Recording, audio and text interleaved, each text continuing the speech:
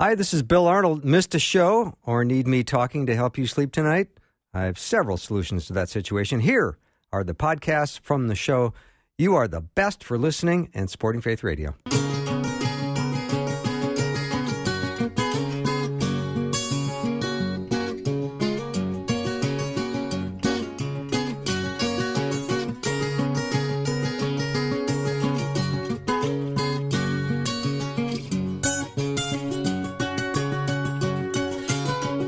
And a warm welcome to Afternoons with me. I'm Bill Arnold, and I certainly hope I don't become it today, because that is the topic we're going to discuss with Dr. Glenn Pickering. We've all played that childhood game, that version of tag. Okay, as a kid, that game is so fun. Right. The goal is to not be it. Right. So, but the adult version is not fun at all. No. And you're going to struggle with loneliness and create distance in your relationships if you play tag. So once you figure out that you're in a tag environment and you can expose yourself doing it, you're going to be much better off. Now, Glenn's written a whole book on it called Playing Tag, the world's most common game. He wrote it with his wife, Gwen, and we've got 5 copies of this great little book to give out today. And also you can go to glennpickering.com, which is his website. And he's got, under the media tab, he has printed out the notes for today. So if you are listening on the podcast and you've got some time and your computer's open and the printer, you can go, or you can just go look at it online. It's under the media section at glennpickering.com. It's dated August 23rd, 2020, although I know Glenn meant 2021. But that's Glenn, you know. Oh, that's right. And it's called Tag, A Return to the Basics. Glenn, welcome back. Thank you. It's so good to be here. I love being on this show with you guys. Thank you so much. So obviously the grown-up version of Tag is no good. So let's talk about the goal is not to be it. Explain that. Right.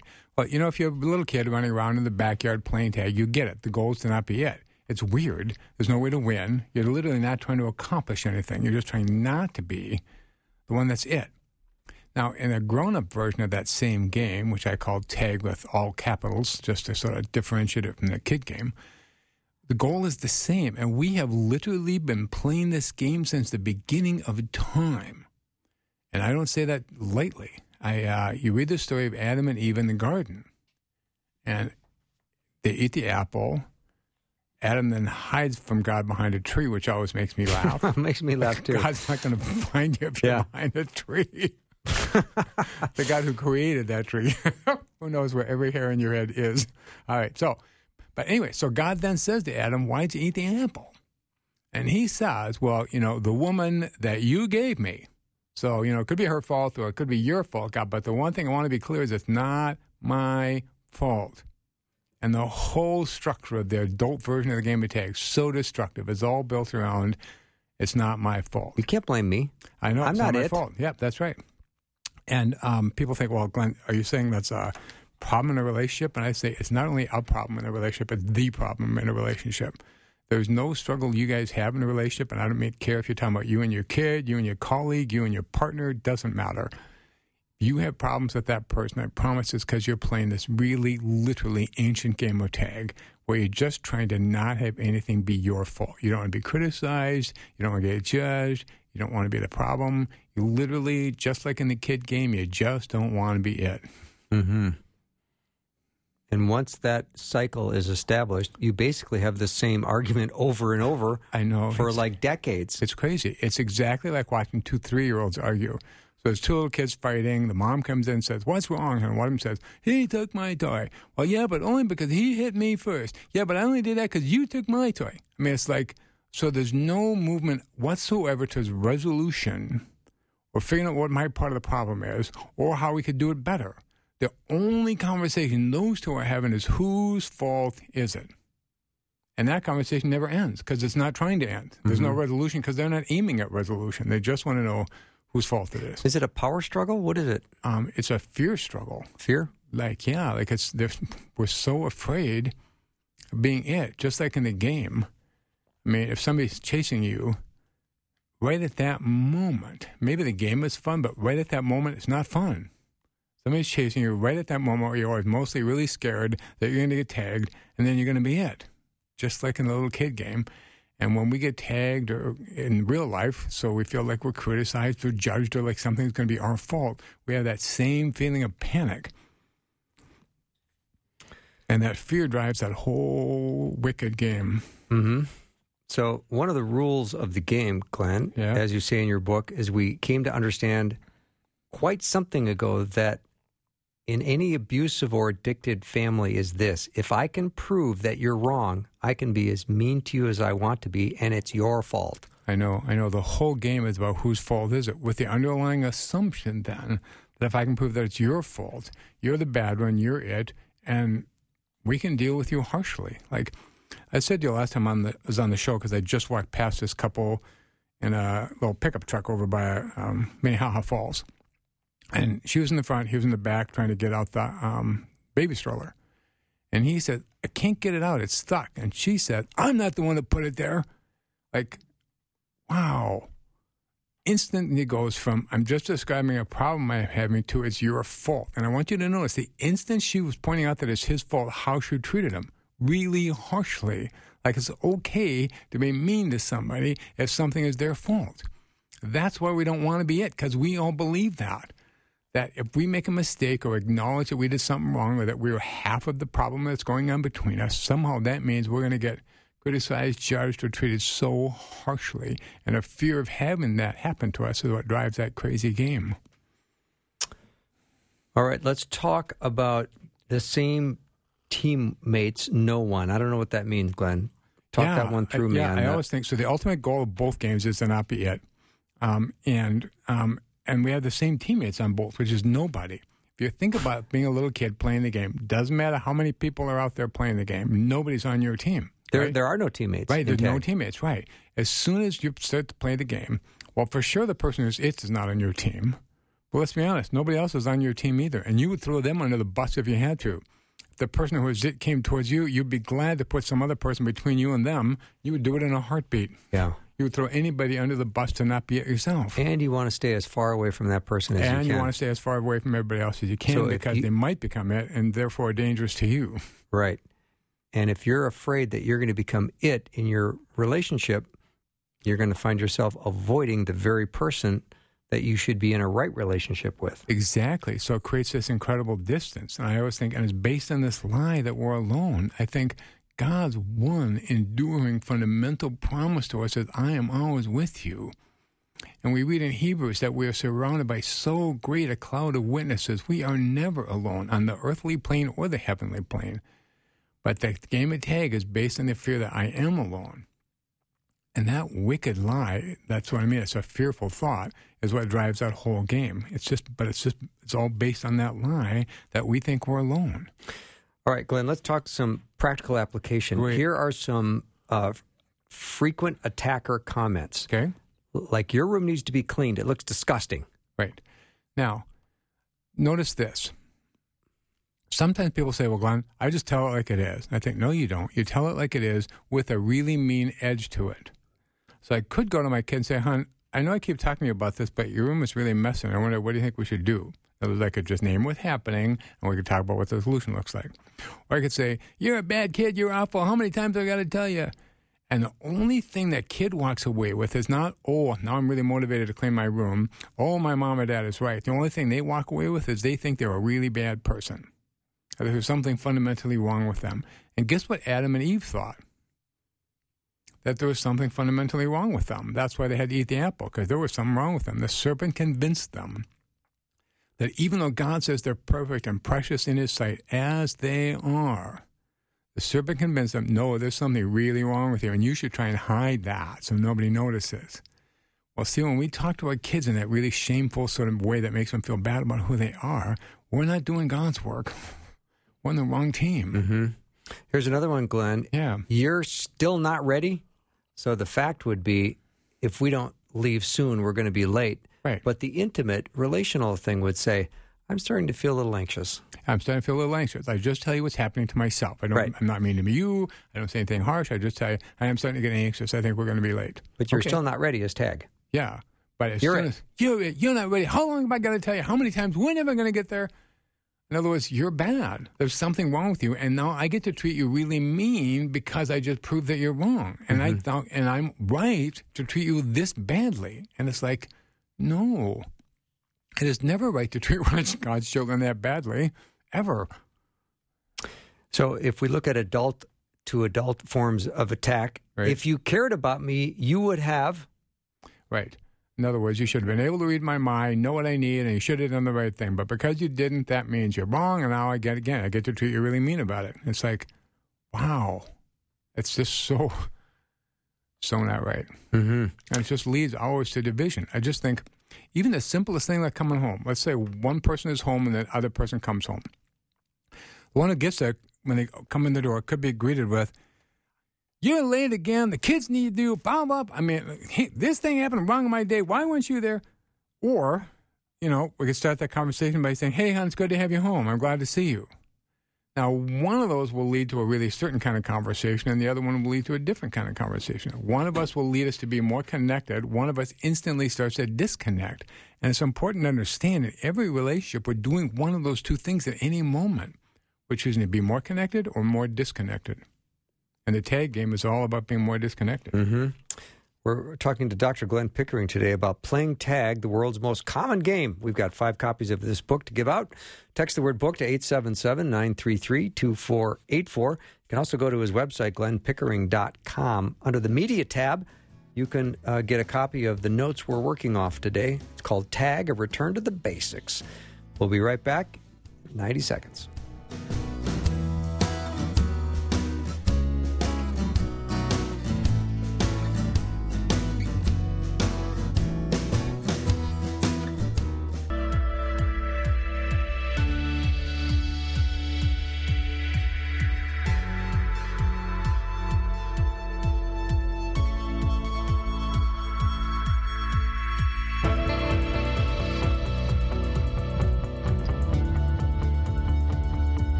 When you play the game of tag, you don't look for what people do right and praise them. Instead, you wait for them to do something wrong and criticize them. Yikes. Ouch. I know. It says right in Philippians 4:8, whatever is good, whatever is right, whatever is worthy of praise, think about these things. And if we have a relationship that we're right in, whether I'm a good boss, a good friend, a loving spouse, I'm always looking for what I call the 90%, what they do right. But see, if we play tag, we're not looking for that. We're looking for what they do wrong or whatever mistake they made. Because remember, the whole goal is to not be it. And the best way to prove that I'm not it is to prove that you are. Yeah, that's Dr. Glenn Pickering. Oh, man. He's written a book on the game of tag, adult tag that is, playing tag, the world's most common game. We've got 5 copies to give out. All you have to do is text the word book to 877-933-2484. Let's talk about some of the strategies of tag, Glenn. Great, thanks. I always think it's just like the little kid game, that there's 2 main ways that little kids play the game. They have these passive strategies, all the things you do to not get tagged in the first place. So you stay as far as you can from the person who's it. Try and stay away from everybody else, too, because they could become it. You run like crazy if they get close to you. You hide behind things so people won't notice you. All kinds of things you do to not be it in the first place. I call that passive because you're not actively trying to make anybody else it. You're just trying not to ever get to be it yourself. But then the game, your strategy shifts. If you do get tagged, then suddenly you operate a whole different way. You run like crazy at the people who are closest to you, or you pick on whoever you think is the slowest person because it's kind of a mean game because there's nobody on your team except you. And your goal is to tag them as loud and as hard as you can, yell out, "Not it," so everybody knows you're back to not being it, and then run like a crazy person. So you're always either using the passive strategies to not be it in the first place or the active ones that actively make somebody else it. So I see the same thing in adult relationships. There's a couple of different ways we have of playing what I call passive tag, the things you don't do in order to not be it in the first place. And the first one I call absent tag. It's just about being gone. So, I might be real busy. I might have a lot of friends. I might be real busy down in church. I might be a workaholic. There are lots of ways to be absent. Or even if I'm at home, but I'm always working on the computer. Just another way to be not here. Because one way I can't be it is if I'm just not here. Right. You're safe. I know, it's safe. In the most dangerous place you'll ever be. Exactly, which is all alone. All alone. Guess right. where you're the easiest to pick off. Right. Honest to goodness. All right. Frozen tag, that one makes... That's a big one. Okay, let me just talk about the other one just for 1 minute longer because it's so personal to me.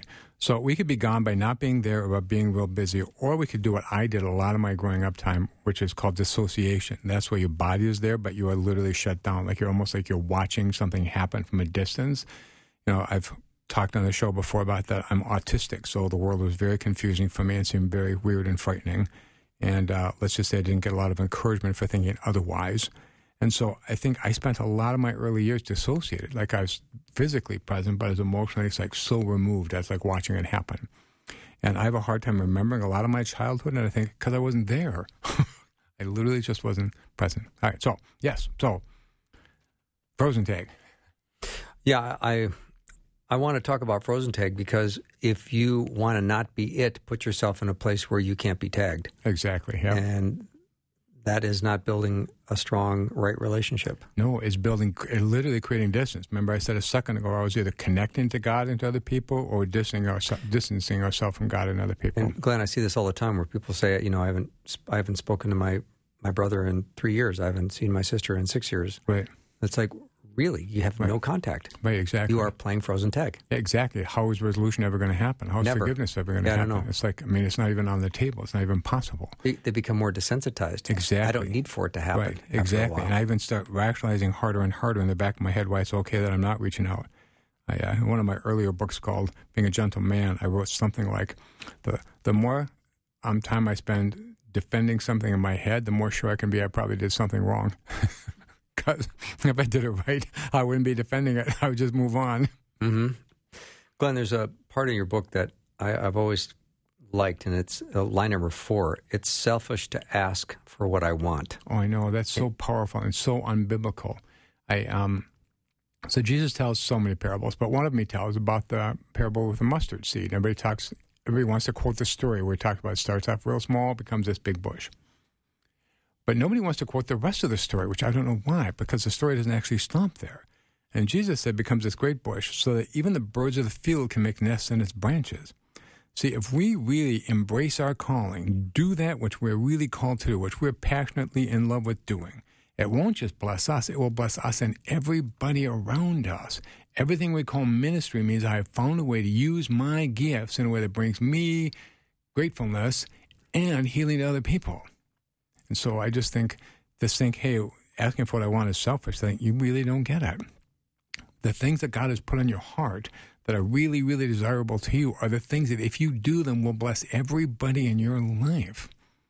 It's your way to be a channel.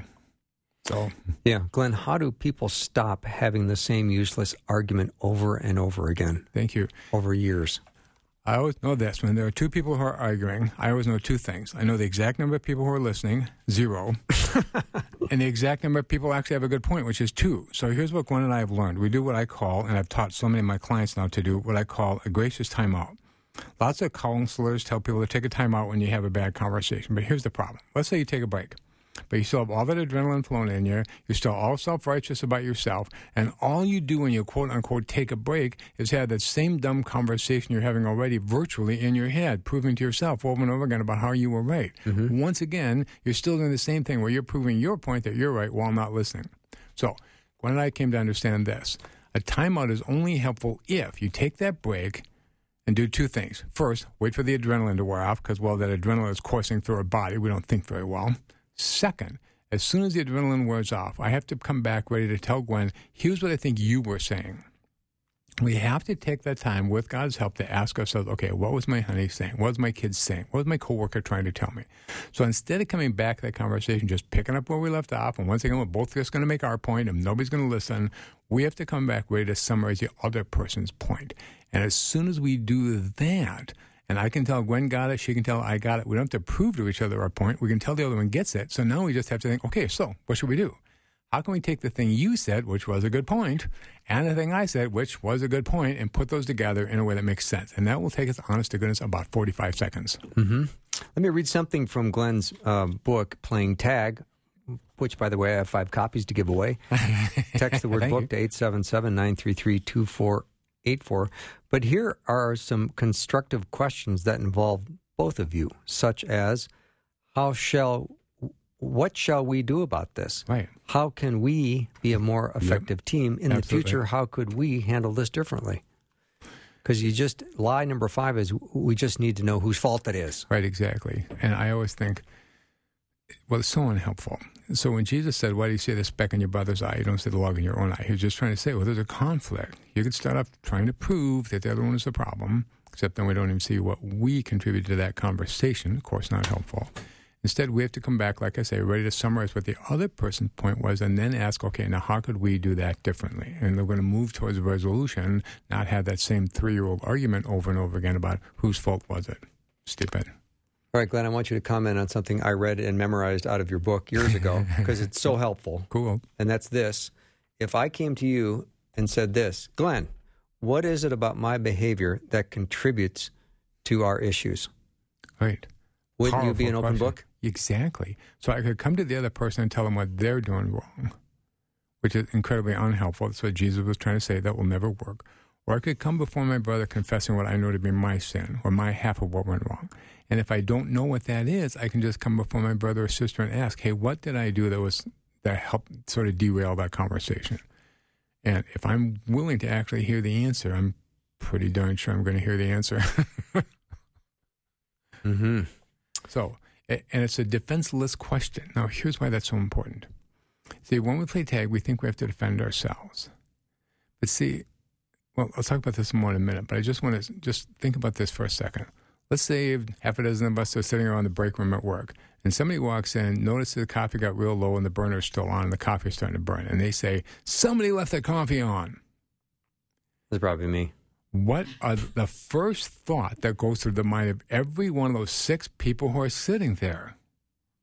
That first knee-jerk thought is about why it wasn't them. It's not my fault. I didn't do it. I just got here. I mean, we instantly move into that game of I want it to be not my fault. We are literally wired to do it because we get all defensive. Instead of thinking, but see, here's the thing. If we really understood how precious we were to God, that's just not changeable, that we're amazing and perfect in ourselves. And somebody said, hey, the coffee pot, somebody left their coffee pot on. I would think, oh, that's too bad. I wouldn't have any need to defend myself. So it's just really important to understand we really see on a very, very clear way, on the smallest detail, how much we really believe what the gospel tells us about who we are. And you're putting the relationship ahead of the burnt coffee. Yes, Yep. exactly. Yeah, I guess that's a good thing, huh? All right, let me take a break. Maybe it is. Yeah, Dr. Glenn Pickering is my guest. He's got his book, Playing Tag, the world's most common game. It's a really fun game as a kid, but it's a horribly unfun game as a grown-up. 5 copies to give away, 877-933-2484. If you go to glennpickering.com, under his media tab, you can scroll down and find Tag, a return to the basics. We've got an outline there. You can look online if you like. He also has got a pretty swell offer about midway down the front page of his website. He will agree to meet on the phone and talk to you for 20 minutes, complimentary, no strings attached, nothing other than you get 20 minutes of his time. And you can schedule that, and you'll learn a lot in 20 minutes. Trust me. So, 877-933-2484. We'll be right back with Dr. Glenn Pickering.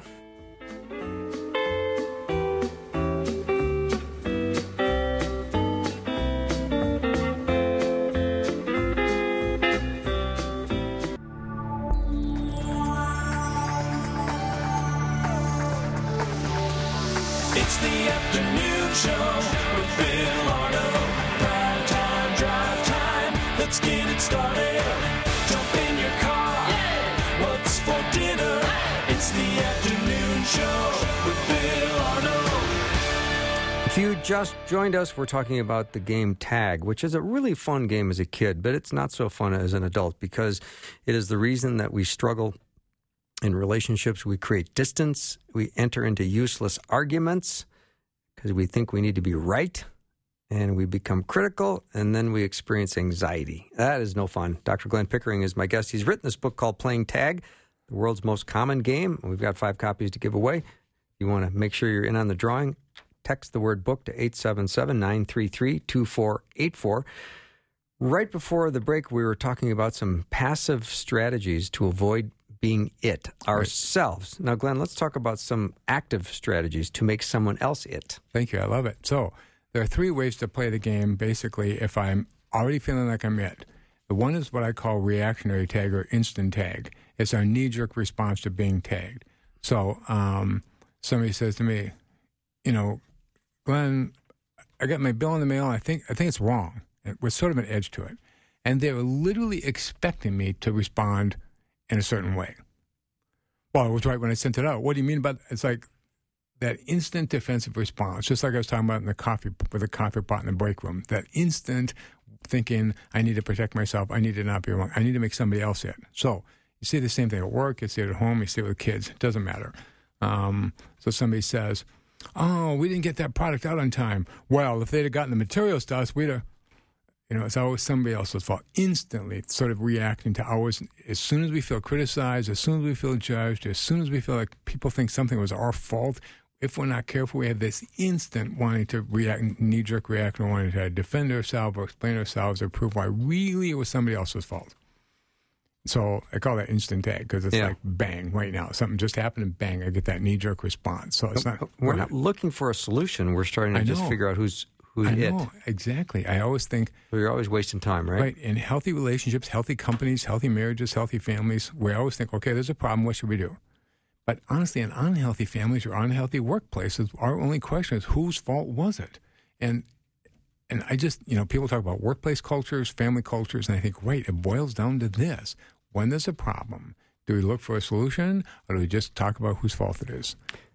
Let's talk about eggshells because that's all related to this, isn't it? Exactly. So one of the passive ways to play is to walk around on eggshells. They don't want to say anything that might trigger the volcano, that makes somebody mad, and they're just going to make me it if they get mad, and I don't want to be it, so I'm just going to walk around and be real careful what I say. Maybe I don't say anything. Try to be gone a lot if I play absent tag or be real nice. Oh, sure, fine, okay.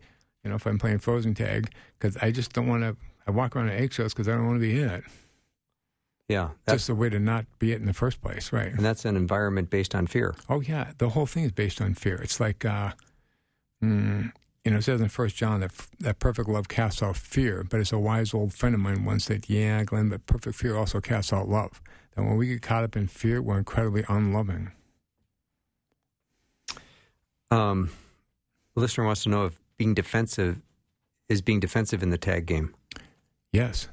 Say a little bit more about that. I don't know. That's the only question. Okay. Well, yes. As soon as I'm defending myself, I am playing tag because I don't need a defense.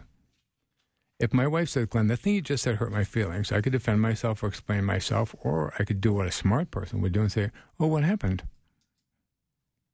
Or how come? Or I'm really sorry. Or I'm glad you could tell me. Or anything a smart person would say. And notice none of those things had to do with defending myself because if I really get how precious I am, I don't need a defense. But little kids trying to learn how to walk and they fall down, while they're learning, they don't think, oh, gosh, I'm so sorry. They think, oh, got to try that again. Mm-hmm.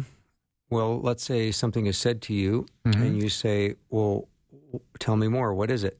And the response is, well, if you don't know, then I'm not going to say anything. In other words, they tried to make me it. I politely declined, and they insisted on making me it anyway.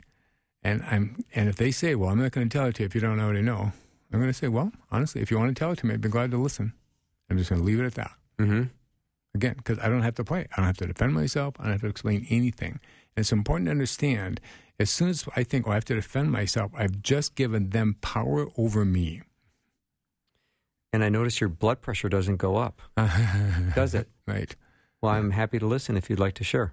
Absolutely, because I'm really good. I am. Yeah. All right, let's talk about preemptive. I don't even know what that means again. Oh, preemptive tag. I used to call it constant tag because there are some people who, they play tag if they feel like they've been tagged, then they have that instant reaction. There are some people who just play tag all the time because they have decided for themselves that the best defense is a really good offense. So, somebody who plays constant tag, they can walk in the room and I say, hey, you look really sharp today. Oh, yeah, you're saying I didn't yesterday?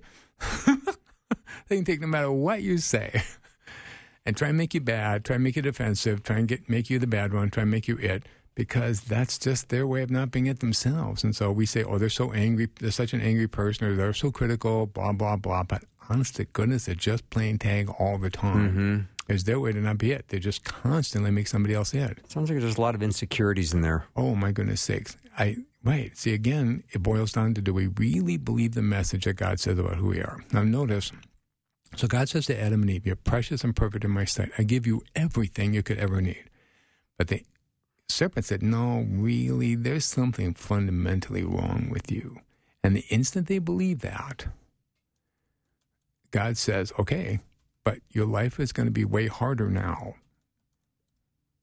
Your relationships are going to be harder. Your work is going to be harder. Everything's going to get harder.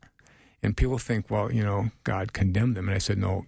It says, no, the Bible says you have been condemned. In other words, you have literally condemned yourself. Like if I'm talking to a couple who plays tag all the time and I'm trying to teach them how to break out of that and treat each other differently, they might think, we're going to keep playing no matter what. I'm going to say, okay.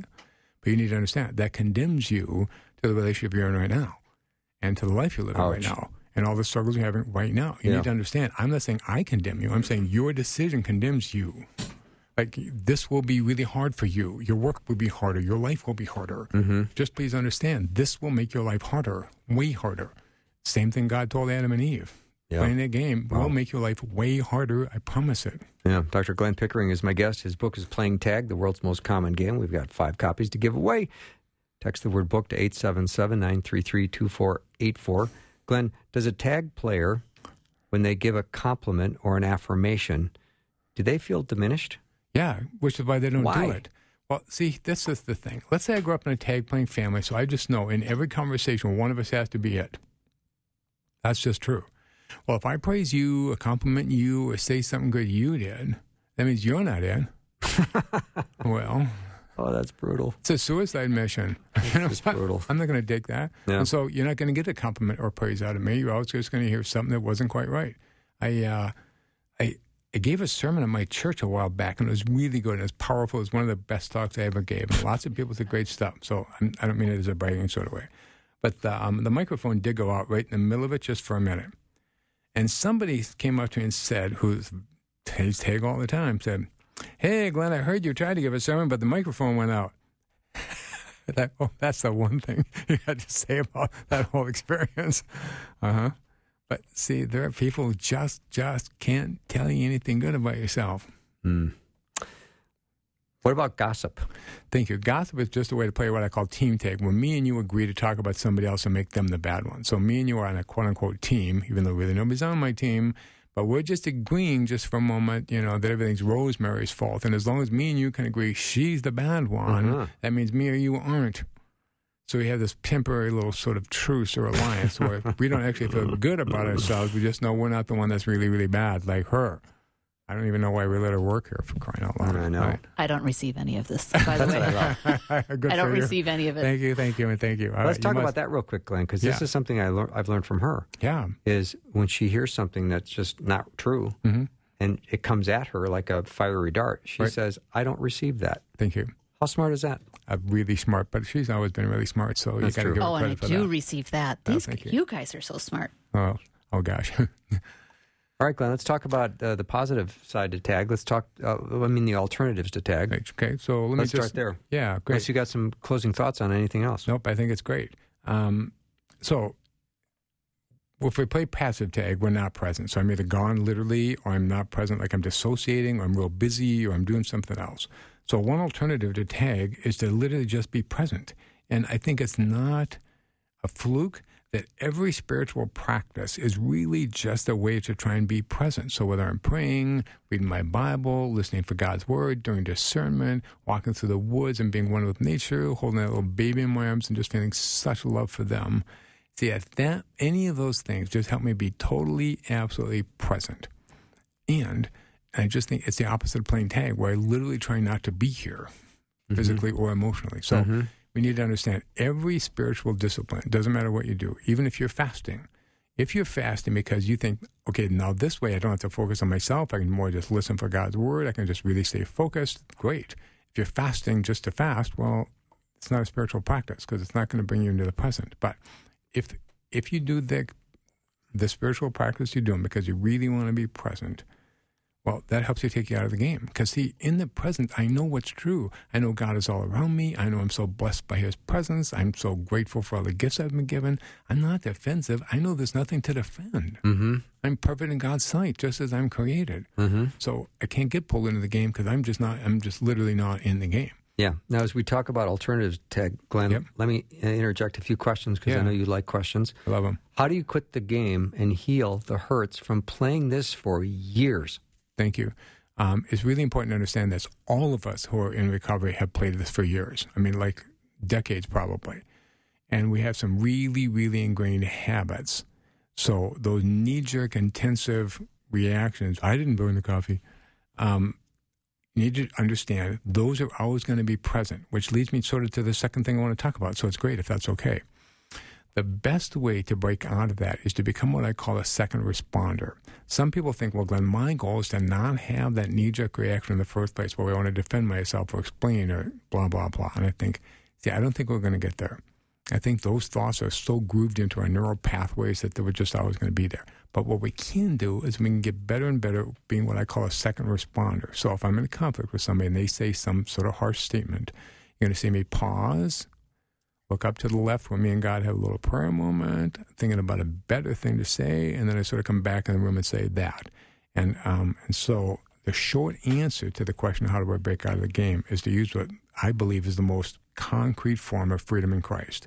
I have freedom in Christ to stop in that moment, ask God for a better answer, give that better answer that comes from the place where me and God are connected. So how do I break out of the game? I don't. I am stuck in that game for life. I'm a human being.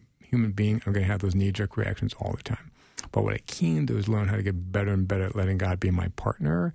And when the Bible talks about, taking every thought captive, I think this is what they mean. Slow down, see that bad thought, think, yep, I have that thought, but I don't have to go there. Ask God to literally give me a better thought, a better idea, a better way of thinking about that other person who's also precious to God, and then say that. And that takes 3 or 4 seconds, but it saves the 2-hour bad argument we would have had after that. So, what happens, though, when something is said and you're triggered and your brain reacts in 0.8 of a second? Now you're flooded. Yep, exactly. At that moment, I really understand this. When we have that much adrenaline in our system, we're not really thinking. And so we need to excuse ourselves in that conversation. That's when we need to take a break, take a time out, because when my brain is flooded, I won't be able to say any right thing. I mean, literally none. So I'm going to, if it's my wife, Gwen, she's going to go walk around because she has ADHD, so she needs to let it wear off. If it's me, I'm more sort of introverted and contemplative, so I'm going to have prayer time, and I'm going to ask God to remind me of how precious Gwen actually is to me and who she actually is in Christ. Until I can come back to that conversation. But I really learned when I'm that flooded, there's literally nothing I can say that will be helpful, and everything I say will be harmful. Yeah. There are no exceptions. We want to make the most of our time with Glenn here and the remaining time we have. If you have a question for him, you can certainly send it over to 877-933-2484. We're talking about the game tag, which is really a very unpleasant game. Really fun as a kid, really not fun as a grown-up. We've got 5 copies of his book, Playing Tag, and all you have to do to get in on the drawing is text the word book to 877-933-2484, and we'll take your questions and also have a drawing for one of 5 books that we've got from Glenn. We'll be right back.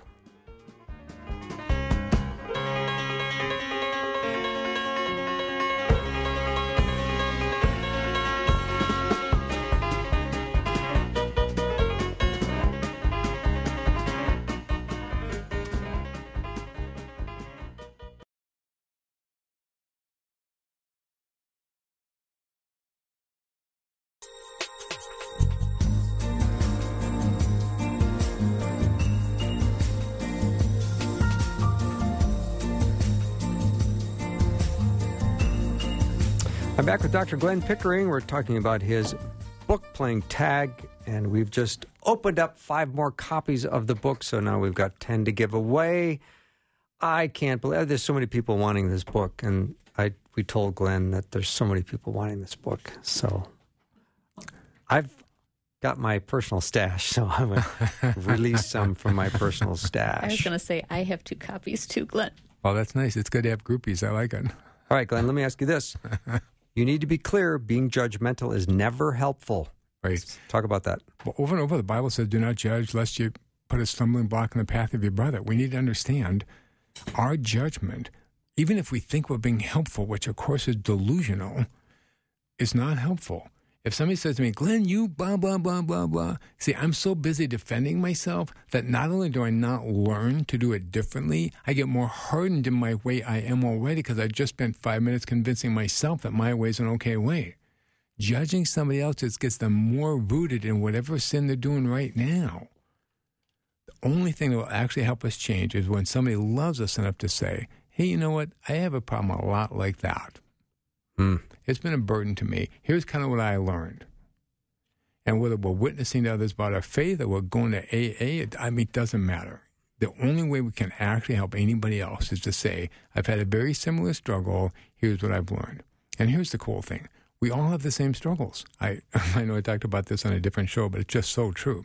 We all have very similar lessons to learn when we're on earth, very similar struggles that we're going to go through as we learn those lessons. So if I see somebody struggling and just take 5 seconds to think, when have I had a struggle like that? The answer will come to me in a flash.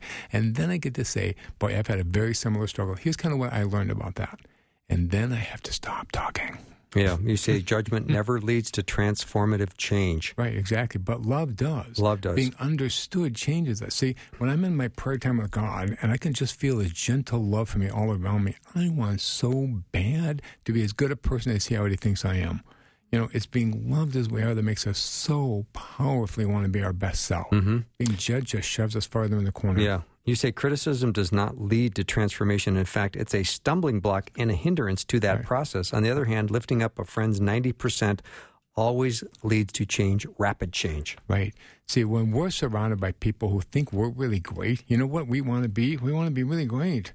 Honestly, any good coach, any good advisor, any good counselor, any good spouse, parent, friend, teacher, they really get this. If you want the people in your life to start becoming their best self, you have to see their best self. You have to believe in their best self. You have to lift up their best self. And we have to be that. So in the game of tag, we're always looking for what people do wrong. But see, if we're really lifting up our Christian brothers and sisters and we really want them to have the most powerful Christ-like life they can have, then we help them see their gifts. We encourage them to use those gifts. We tell them just everything we see about them that's good and right. Just like it says in Philippians 4, whatever is right or good or worthy of praise, think about these things. Talk to your friends about those things. Yeah, we don't grow in our faith by eliminating our problems. No, we don't. All that happens is, let's say somebody says, Glenn, you have 3 problems. And I say, okay, I'll eliminate those 3 problems. That doesn't create happiness for me. It eliminates the source of unhappiness. But it doesn't make me happy. And it doesn't make me a better witness. Let's say I think, a lot of times when I talk to people about my faith at first, I kind of stutter. So I think I'm just going to stop talking to people. Well, that eliminates my stuttering problem. But how is that helpful to them? How am I going to do ministry? Who's going to hear my story? Eliminating my problems does not help me as a person, and it certainly doesn't help me do ministry. All right, Glenn, I'm going to, we don't have a lot of time left, so I'm going to hit you with one of the toughies out of your book.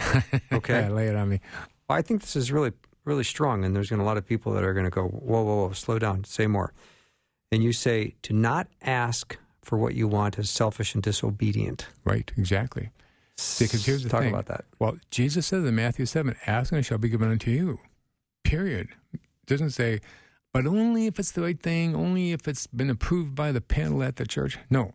Ask for what you want, and it shall be given unto you. Now notice, ask for what you want. Well, who gave you those wants? If we're talking about the things that we with our whole heart want, well, guess who gave us those wants? See, we need to understand God is always inviting us into our partnership. So He gives us powerful wantings.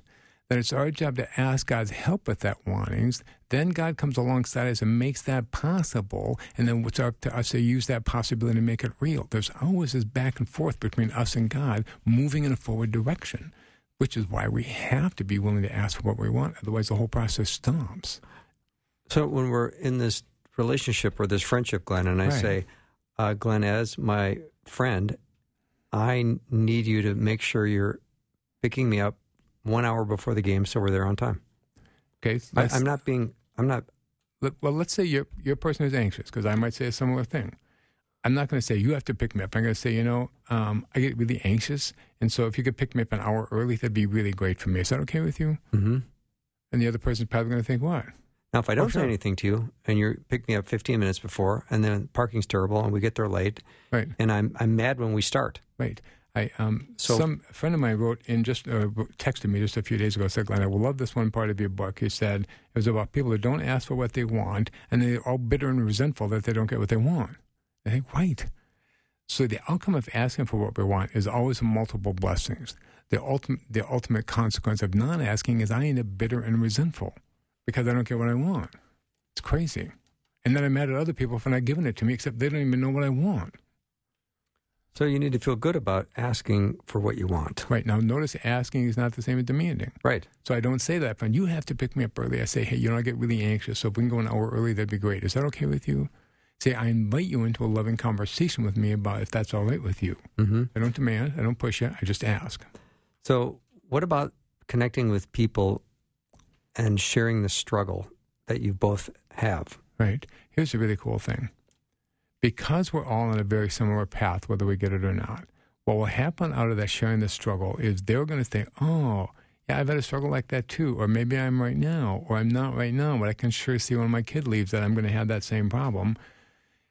There's a connection there. And there's a reason why every time Jesus heals somebody physically, his first thing is to send them back into community, back to their family, back to where they live, back to their home, because really what God cares most about are the relationships we have and to be connected to God and to other people. So we need to understand the reason we share our struggles is that that's where we connect, and God is all about creating those connections. Mm-hmm. Glenn, we spend a lot of time in a struggle between love and fear, don't we? Oh, my goodness sakes. Yeah, there are people who talk about this world as a struggle between good and evil, and I understand that. Yeah. Those exist. Yeah. But they're actually second. If I choose love, I will do good stuff. If I choose fear, I will always do stuff that's actually hurtful. I got to pause and think about that. That's really strong. Yeah, and true, painfully true. Mm-hmm. As soon as I get scared, I'm only thinking about myself, and people are only thinking about themselves. Are very hurtful to the people around them. Mm-hmm. So there's several people that probably are thinking, I'm playing tag and I've just been called out. Uh-huh. Now, how do I communicate to this other person I've been playing tag with that we can maybe improve how we do this if we stop playing tag? I'm going to say, hey, I heard this really great thing. I think you might think it's fun too. I can see how each of us have been sort of playing this little game that Glenn calls tag, and I would love for us to figure out how we could do that differently together. Are you up for that? We, me and you, us, what do you think?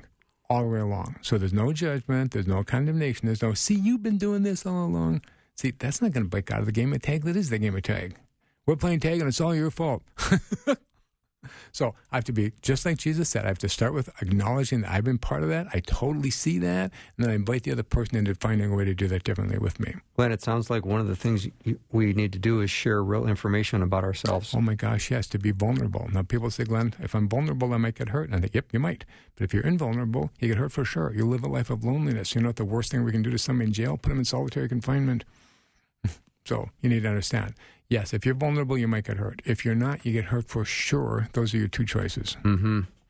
Dr. Glenn Pickering has been my guest. You go to glennpickering.com. You can learn more about Glenn and his services and his seminars, and you can also get a free copy of his electronic book on tag, right? Yes, in fact, it is. Yeah. Is it not the full copy of the book, No, right? No, it's a totally new thing that I wrote for all audiences. So this is a free download. Yep, free download. And the book we're talking about today, the one I have in my hand, we've made 10 copies available. So if you want to get in on the drawing, text the word book to 877-933-2484. And you can also go to glennpickering.com. And he has this lovely invitation that if you would like 20 minutes of his time at free of charge, he would be more than happy to talk to you. As a matter of fact, he says to me off microphone that he loves it. So there you go. And so glennpickering.com and 877-933-2484. Text the word book, nothing else, just 4 letters, B-O-O-K. That's it. That wraps up our show. I'm so glad that I had a little time with Patrick today to get things started. If we had some laughs and the Monday afternoon mix, I thought Rosie was exceptionally good today, as always. Pastor David Miles and a full hour with Dr. Glenn Pickering and his book, Playing Tag, the world's most common game. Have a great night, everyone. I'm looking forward to our time tomorrow. Sleep well.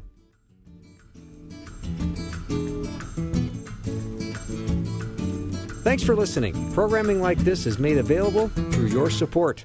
Information available at myfaithradio.com.